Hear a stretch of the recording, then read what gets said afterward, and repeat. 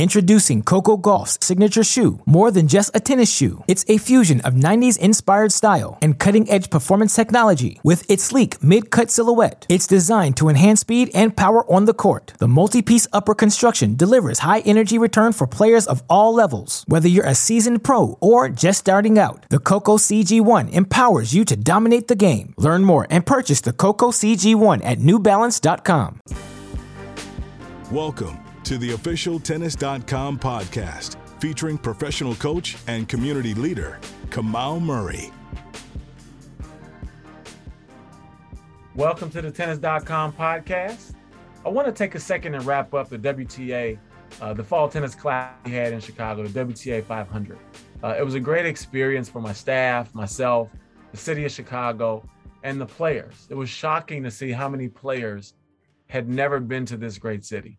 The level of competition we had enrolled in this draw was very similar to a Masters 1000. We're forever grateful for the tour to bring that event here, grateful for the players, their spirit, their energy, and the show that they put on. And we hope that they come back. For me personally, it was a real pleasure having, people I've competed against, traveled with, eaten dinner with in my hometown. Great responsibility to sort of set them up for dinner. Set up practice for them and make sure they had a good experience. And it was a real treat. And I hope I get that opportunity again. And let's take a look at this week. We've got probably the most exciting Indian Wells that we've had in a long time. And I say that because we're going to have an event where there's no Novak, no Nadal, no Federer, no Thiem, no Osaka, no Ash Barty, Halep just coming off an injury. And quite frankly, it is any person's game to win. In tennis, we've long been able to just sit back and bank on one of the big three coming through over the past couple of years. If Osaka's in the draw, she's almost always a lock to win it. And quite frankly, tennis could use a little bit of unpredictability right now. It's going to add a level of excitement to this tournament that has not been there before. And I honestly don't even know who to pick. I mean, it's anybody's game, especially on the women's side. I want to take a second to introduce set up our next three podcasts. We had the pleasure of sitting down with Bianca Andreescu, and she was so open, so honest, so charismatic, so conversational, and so revealing. And I think all of us are in for a treat when you listen to this episode. We talk about the hangover effect and what it's like to win a slam and what that next year is like, what changes, what doesn't change, and how you come back from it. So take a listen.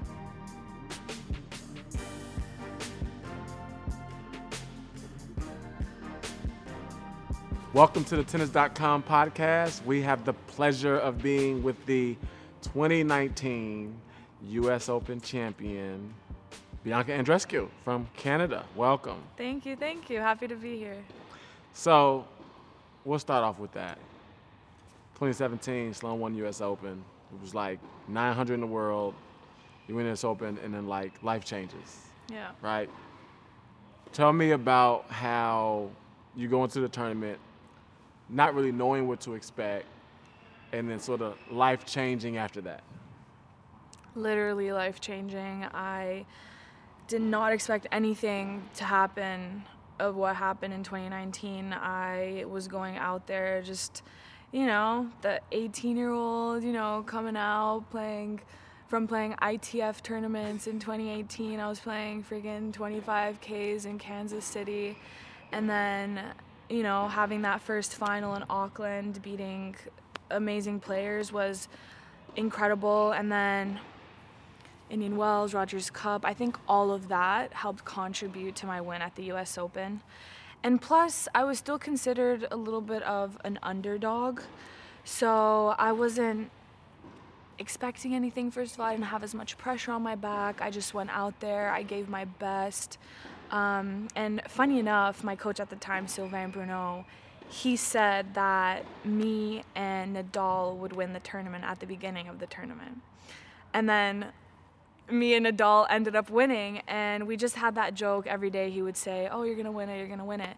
And I guess it's just that positive atmosphere as well that, helped contribute to everything. But afterwards, it was, super overwhelming, but I'm super happy with, everything that happened. So I always say, people win a Grand Slam, it doesn't really come out of nowhere because people pay attention to the winner, not the person that made it to the semis or the quarters, right?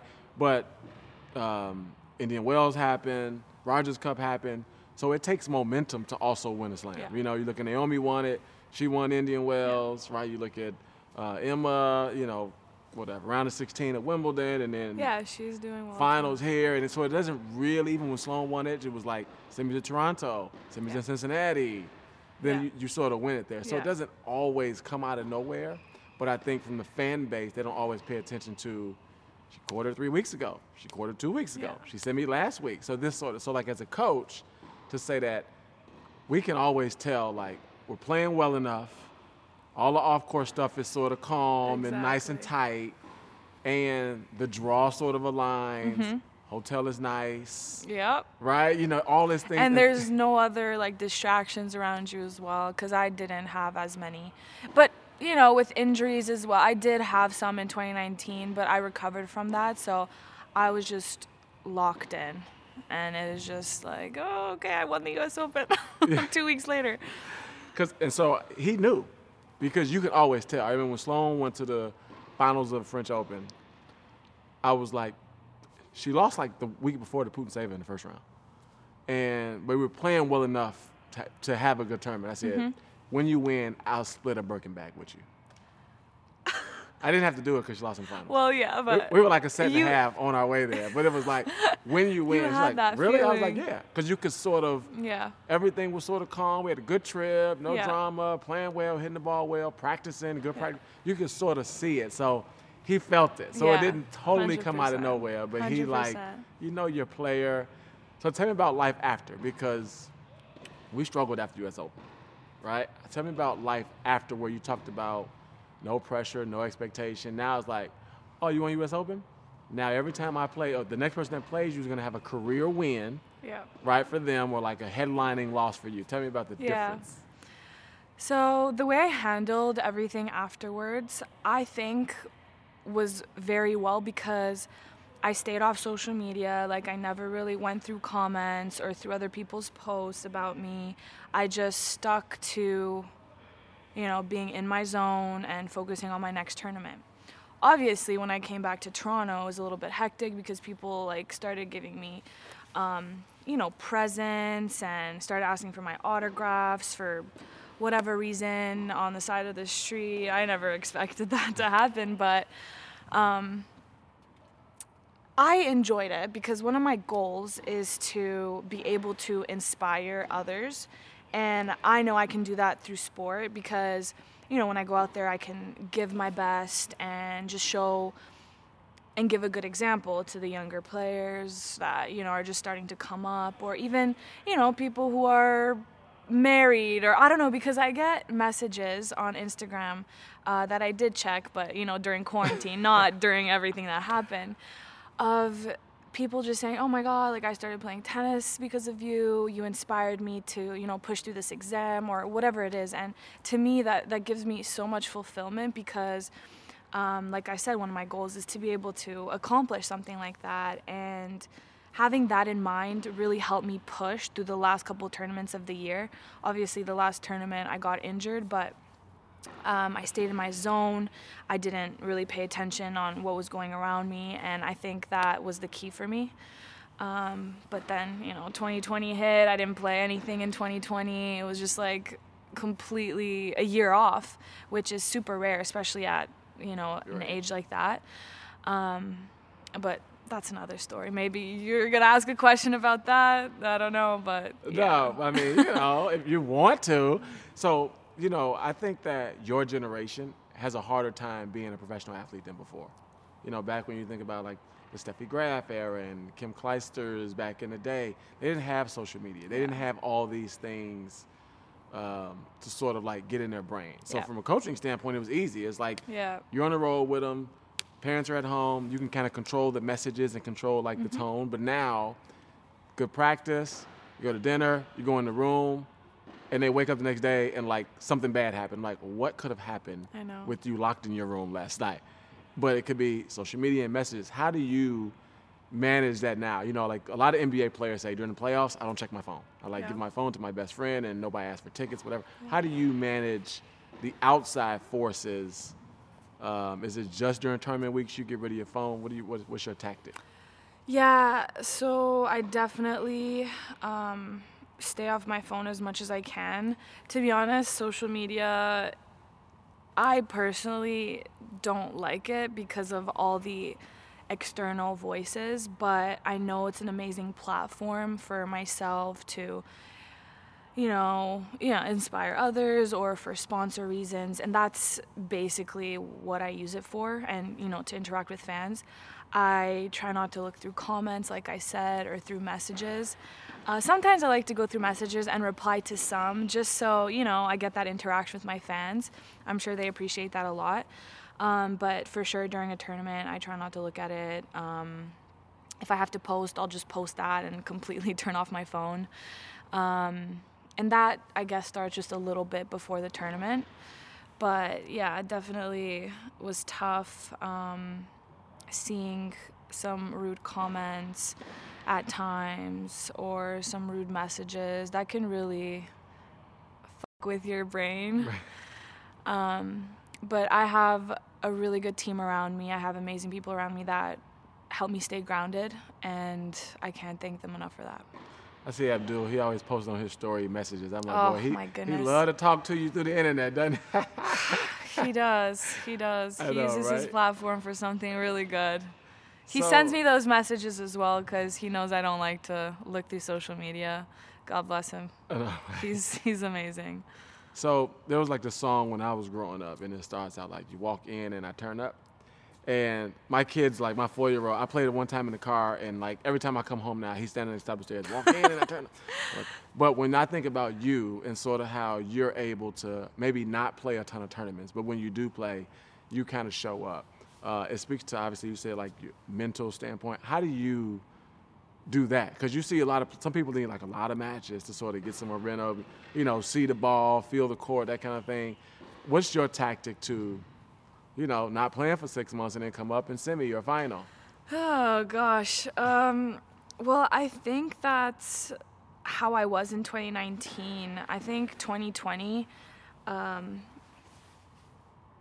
let's just say it was a really tough year for me with a bunch of things, and I think that showed and just like continued to like creep in 2019 because I haven't played a lot this year as well, but at the same time I didn't because I was losing first round, second round, but we can leave that to the side for now. But in 2019 I was just so happy to play, and I took every moment like it was my last whenever I stepped on that court because of all the injuries I had. I was like, at first I was like, what if like something happens again? I'm just gonna give my best and whatever happens, happens. But that also, like being the underdog really helped as well because, I wasn't really expecting anything and I was just going out there and playing my game. I think that's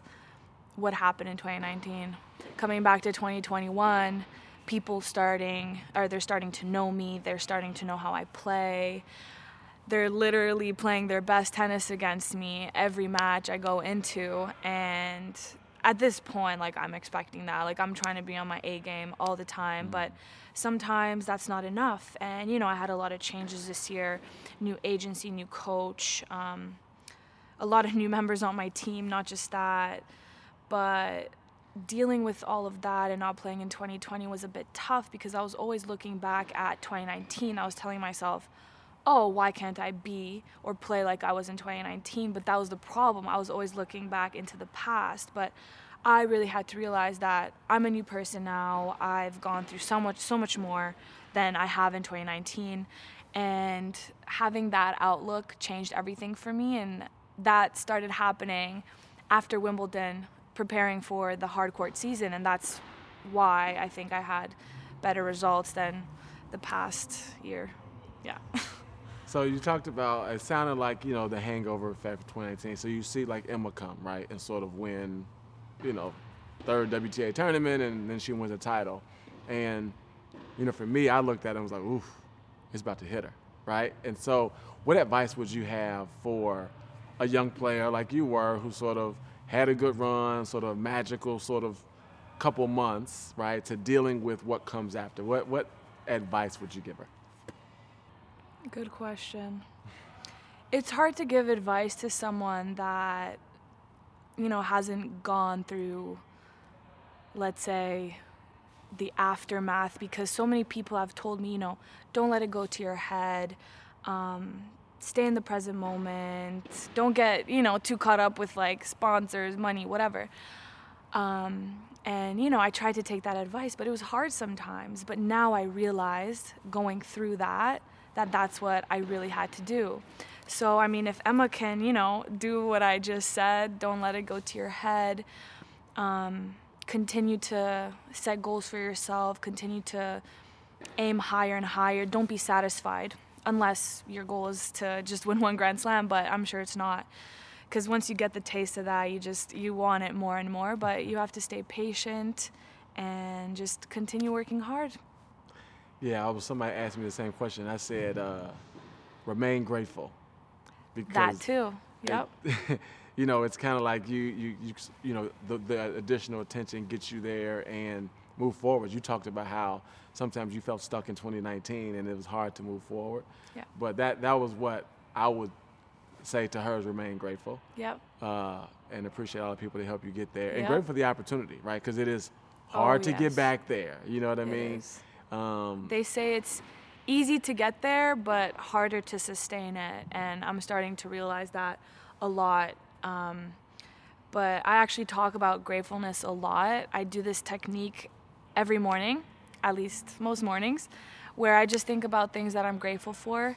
And I think I did get away from that a little bit after what happened in 2019. So that's definitely a huge, huge tactic to use. Well, I'm grateful to spend this time with you. You're like one of the few players I've never had like one-on-one time, never ran into you in the lobby, never on transport with you. This is great, though. I appreciate the time you spent with us, and good luck for the rest of the year. Thank you very much. Introducing Coco Gauff's signature shoe. More than just a tennis shoe, it's a fusion of 90s inspired style and cutting-edge performance technology. With its sleek mid-cut silhouette, it's designed to enhance speed and power on the court. The multi-piece upper construction delivers high-energy return for players of all levels. Whether you're a seasoned pro or just starting out, the Coco CG1 empowers you to dominate the game. Learn more and purchase the Coco CG1 at NewBalance.com.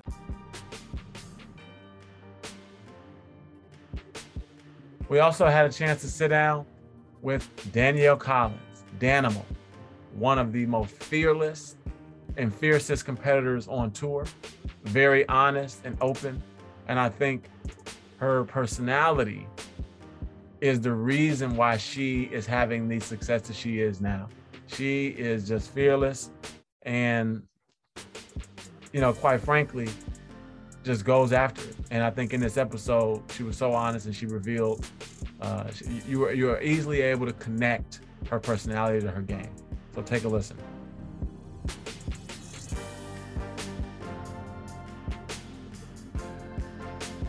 Welcome to the Tennis.com podcast. We have the extremely special, legendary personality, most exciting player to watch, to interview, to talk to, Danielle Collins. Welcome to the show. Thank you for having me. So I gotta ask you if you could describe yourself in 2 words. What would they be? Tenacious D. That's what I would describe myself as. Yeah. That So was my somebody- nickname as a kid. Tenacious D? Yep. I would go with that. Yep. I would say, if someone asked me, what's Danielle like? I would say she's fearless. So, you remember the first time we met? No. First time we met, I was in Acapulco, Okay. having my nightly drink. Male coaches, coaching girls, you got to go always then breathe and have a drink after a long practice day. Was I there having a margarita? You were not there yet. So I was sitting at a table by myself, and then you walked up and was like, is somebody sitting here? Well, now I am. Oh, I was like, I don't remember this. I was like, okay, I guess it's okay. And she's like, I'm just waiting for my coach to come down the elevator, but I'm going to sit here in the meantime. I'm Okay. like, hi. And you're like, so what's your name? I was like, I'm Kamau. He was like, I'm done. Yeah, I was like, I know who you are. And literally we sat there talking about your uncle from Chicago for like an hour. And I don't know what took your coach so long. He must have been showering, doing his hair, and doing his makeup or whatever. But we sat there, and when you got up and left, I was like, that girl is fearless. She just sat down at this table and started talking and like told me her whole life story and then got up and said, all right, I got to go now. Goodbye. I was like, that is fearless. I'm definitely pretty outgoing and very talkative, so I like to have some good chats. And I mean, you seemed like a great guy, so I was like, all right, I'm going to sit down with you and going to have a chat here. I think, yeah, it's Chicago roots too, so it's good. You just used me to pass the time for an hour while you were waiting. It was an hour well spent, right? It was an hour. And ever since then, every tournament, we always sit down now and have adult conversations. I know. always say, like, there's like a few players on tour that are obviously active players and young, but wise. And you're one of the ones where I would always enjoy sitting down and having like an adult conversation with. Do you think that your like maturity comes from your college experience, having played college tennis and having had that experience? I'm not sure, to be honest. I mean, I think college definitely helped me develop as a person, and it certainly helped develop my game a little bit more. But I think, you know, growing up with older parents too, I think that kind of made me into a bit of an old soul. So I think that probably has more to do with it, my parents more than anything. So, and growing up the way that I did, so. And you have a brother. Is your brother like you? My brother's totally opposite. He's way smarter than me, much more cerebral. Yeah, he's almost like a genius. So, yeah, very, very different. He didn't play as many sports growing up, but he's done some triathlons, and he's an athletic guy. We're about the same height, so, yeah, we're a little bit different, but we are similar in some ways, too. We have a lot of fun together. He actually came to the U.S. Open, the week before it started, and we were able to spend some time in Tribeca and got to go to our good foodie spots, and yeah, we had a great time. And I think at the end of the year, we'll do a brother-sister trip. We'd like to go to Alaska, but I don't know if that's going to be so good in November during the off season. So, no, it's great. My brother is a lot older than me. He's 42, so it's really special that we're able to have a close relationship, and yeah, that's what life's all about, right? I was going to say, if he was younger, does he call his big sister and say, hey, big sis, I want a car. Can you buy me a car? No, he doesn't do that. I'd actually call him and maybe ask for a car. So or at least to help me find a good one. Do you have a car now? What? Do you have a car now? I do. I know last time I talked to you, you was like, I don't own a car. I was Really? like, how do you not No, own a car? I have a car. I was like, I've always had a car. was I live like- in Florida because it'd be impossible to not have a car in I Florida. know, there's no public transportation there. Yeah. So you're famous for your fashion. And Really? Oh, come on now. Okay, well, that's what people say behind your back, is that you're a fashion queen. All right. Like, that girl can dress, and she's got, like, high fashion sense. You know, what was your first big purchase? You know, when you played on tour and you got your first big check and you made, let's say, your first couple million, like, you know what, now I'm going to go buy that purse that I probably shouldn't buy. What was your first big purchase? I don't know. I've had a few.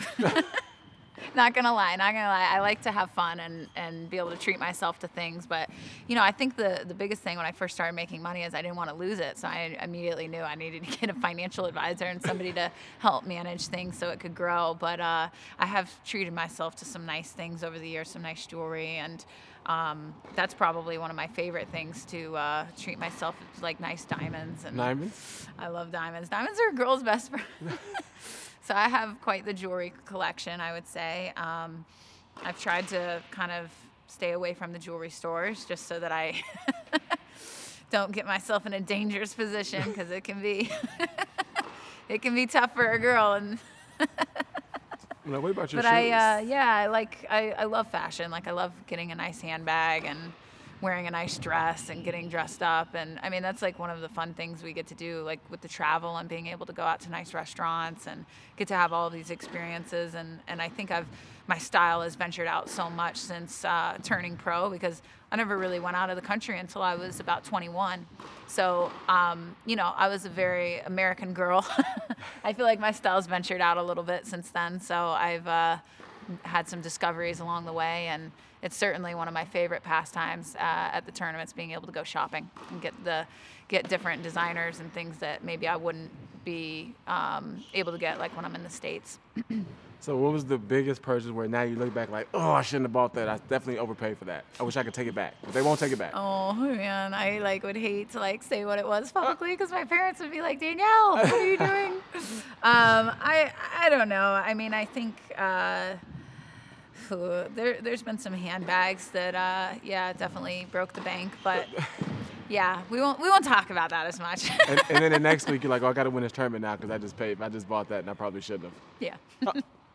So you have, I've had the opportunity to coach against you one time, and it was like giving me nightmares because I was like, she could come out there and just knock you off the court. No matter what you tell a person, there'd be nothing you could do. But you have one of the most famous on-court coaching visits. And I think all the broadcast networks are like, oh yeah, Danielle Collins is going to have on-court coaching visit. There's going to be some exciting back and forth.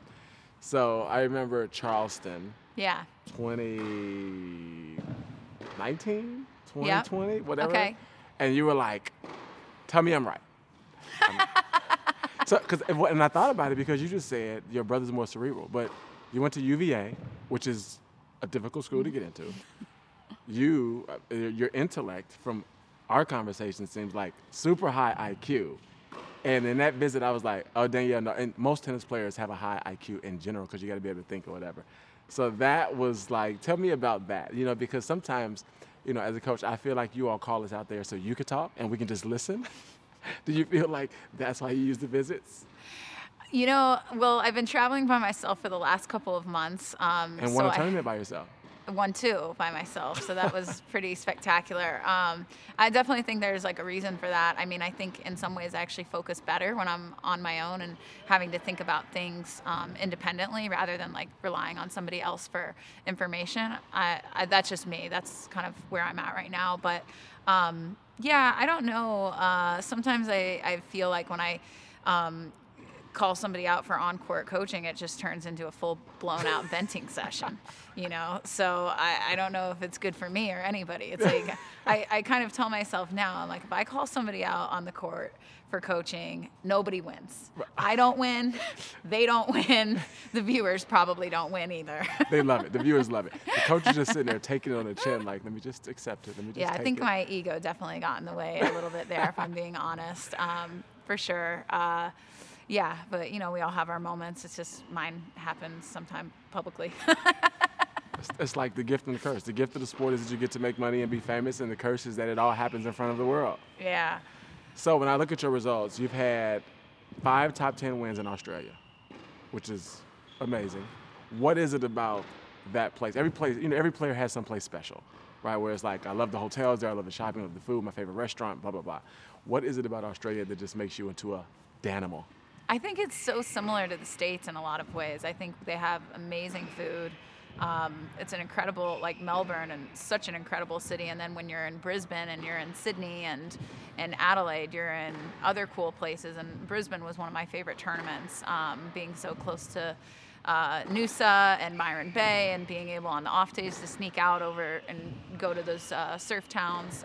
It's just something. Those are some experiences I never had before. I didn't get to go to Australia as a kid or anything like that, and so as an adult to be able to see that part of the world, I think I just have so much excitement and enthusiasm when I go over there because it's just one of the most beautiful countries I've ever been to, and really great fan base. I feel like when you're playing there, people are so respectful. They appreciate tennis players and athletes so much, and I think as players, we really feel that from the fans. I think we love playing in front of the crowd there, and I always feel like I have a lot of great support, and it's just one of my favorite places to play too, with the climate as well. It's very similar to Florida with the humidity, and I think so much of me when I'm over there, it reminds me of being at home.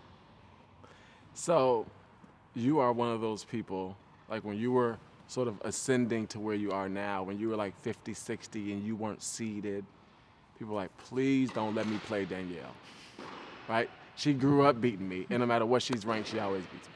So who's that player for you that when the draw comes out, you're like, please don't let me play this person? None of them. I'll take anybody. I love that answer.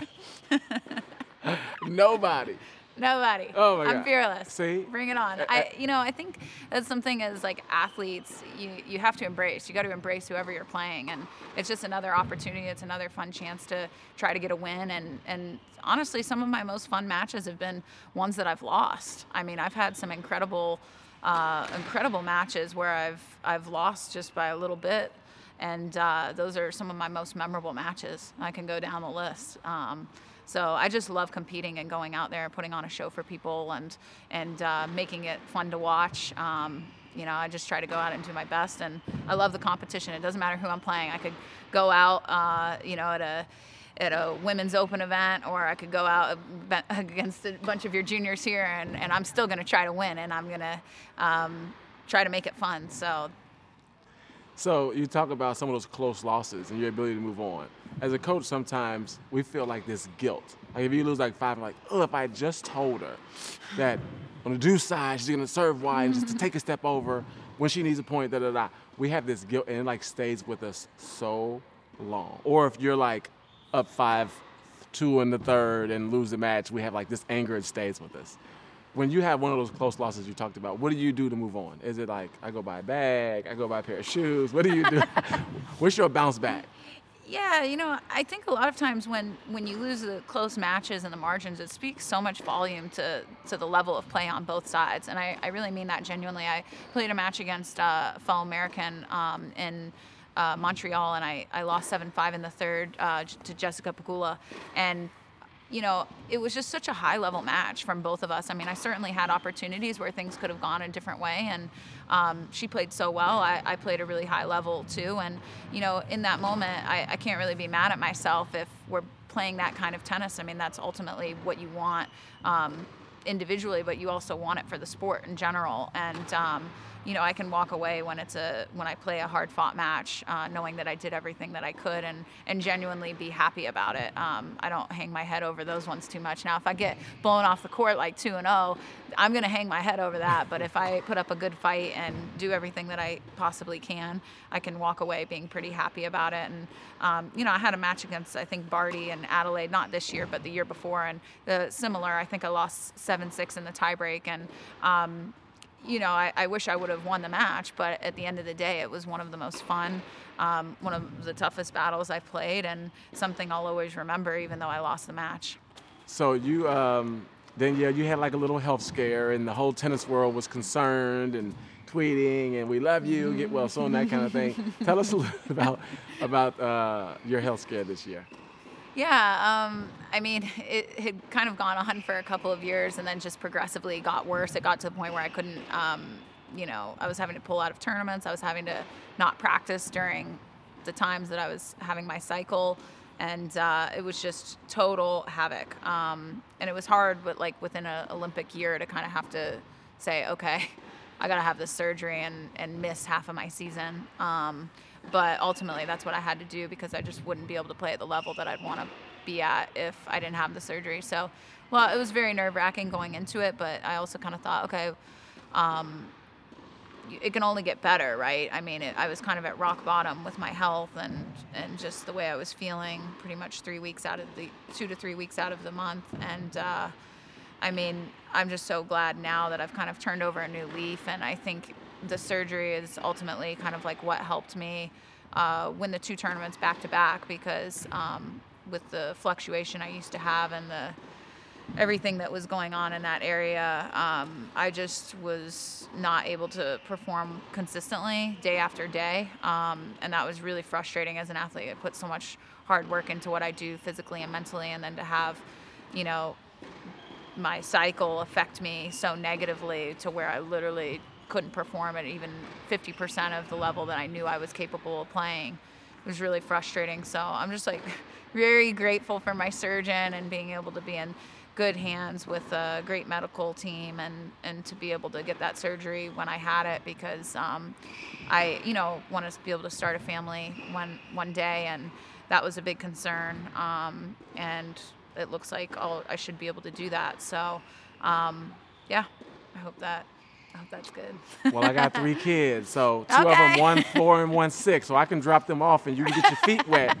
like right now. Okay, I've done some babysitting duties, so they'd be in good hands. We'd have fun, play some tennis, eat some pizza and chicken tenders. Sounds good to me. Thank you, Danielle.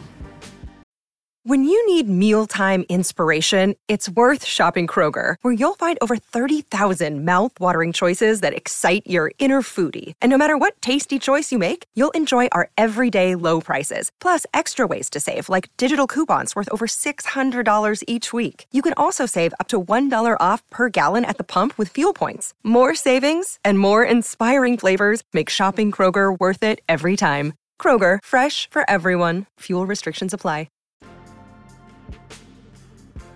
And lastly, we've got Donna Vekic. Donna Karen, I call her. Somebody that is well known for her high fashion, her love of food and good wine, and quite frankly, her grass court play. I mean, she is somebody that when the Wimbledon draw comes out, no one wants to see her. She's had great success on grass. Her game style is suited for that surface. And that's ultimately probably where she will eventually win her first slam. A tough competitor, a sleeper in every draw, and just a great friend. And I really enjoyed this time here with Donna, and I think you will as well.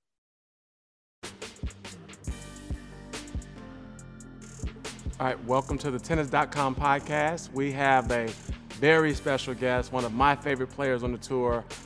Did she roll her eyes at me? One of the funniest and coolest people on the tour, the Croatian legend, Donna Vekic. Welcome to the show. Thank you. This is probably the nicest introduction I've ever got. Well, from the nicest person. Exactly. Exactly. Your wine drinking buddy. You remember that time we went to the vineyard? I do. What about the cocktails in US Open last year? Oh, that was a secret. I guess I'm just kidding. I'm just kidding. I know. So my drinking buddy. But now, we got to clean it up for the camera. So the first question I want to ask is, pre-COVID, you were like top 20 in the world, and you were like rolling. And, one of the things that every career needs is like momentum. So what did you do during COVID? I know you were like, when COVID hit, you were like, damn, I was just kind of like getting rolling. Yeah, I spent 3 months in my hometown in Croatia with my parents, with my family. So it was very strange. The first couple of weeks I was going crazy, but then, you get used to everything. And after that, when the tour started again, there was no crowd, which was really, it was horrible. So that was, we were just hoping by the end of last year that things were going to go back to normal this year. And now they kind of are, but there's still a lot of restrictions, and Australia was tough. And then I had a knee surgery. So I don't know. It's tough to say if the COVID break affected that, but I mean, we'll never know. It was my first big injury. So when you're in Australia, were you on the hard lockdown or the semi-lockdown? No, thank God I wasn't. Yeah. I was in the semi. Yeah, I was hard lockdown, 2 weeks, didn't anticipate it, stuck there. No windows, food, government cheese being delivered to your front door. I was in that one. That was tough. That was tough. It was tough, but like Billie Jean King says, champions adjust, so you got to adjust with it. So you mentioned going back to your hometown and being with your parents. Your dad and your mom are probably the nicest people in the world. They're like always there, but you never hear them and you never see them. You see your dad with his blue jeans on and his white collared shirt and his blue sweater on top of his collared shirt, and he gives you like the hug of your life. I was like, you would have sworn I played juniors with Donna, and like he was there every time. But you and my dad hugged? Oh, I get hugged. I get hugged from dad and mom. So when I look at your parents, I'm like, there's no way they produced a top 25 tennis player, because most tennis parents are like foot on your neck, kicking you in the pants, like pushing you towards it. So how were they as tennis parents? Because they don't seem like over the top. Well, first, thank you for, again, nice words. But yeah, they were always there throughout my career. They still are, not so much anymore because of the travel restrictions and all of that. But they always supported me, but they never pushed me. My goal was to be a top tennis player, and they always guided me throughout my career, my life, which things I should do, which things I shouldn't do. But, they also accepted and allowed me to make my own mistakes, which I guess every child has to do, and it's tough for every parent to watch and allow, because you as a parent you obviously know a lot more than the child, so it's tough to stay back sometimes. And yeah, I mean, for sure we had our fights and everything, but we have an amazing relationship. Very cool. So when you think about your game, like when the first time I saw you play, I was like, oh, she's probably a killer on grass. But when you look at your results, you've been to the fourth round of every slam. So it's shown that you can play everywhere and on every surface. But which of the 4 slams is the one where you really look forward to? Definitely Wimbledon. I love playing on grass, but yeah, it's like you said, I enjoy all the surfaces now, but Wimbledon is special. You wear all whites. It's has the tradition. I mean, things are a little bit complicated there. You have to beg and cry for the tickets, but other than that, it's a special experience.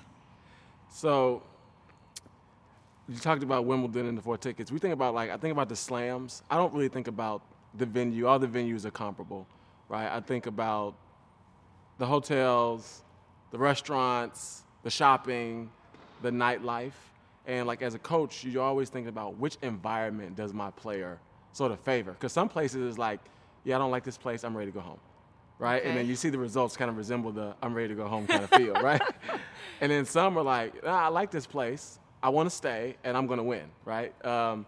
What is the ideal environment for you? Just sort of the vibe where you've seen or where you think that you'll thrive in the most? I definitely don't thrive in the bubbles. That was every time we had a bubble was I think my results were not so good, so it was not my kind of environment. But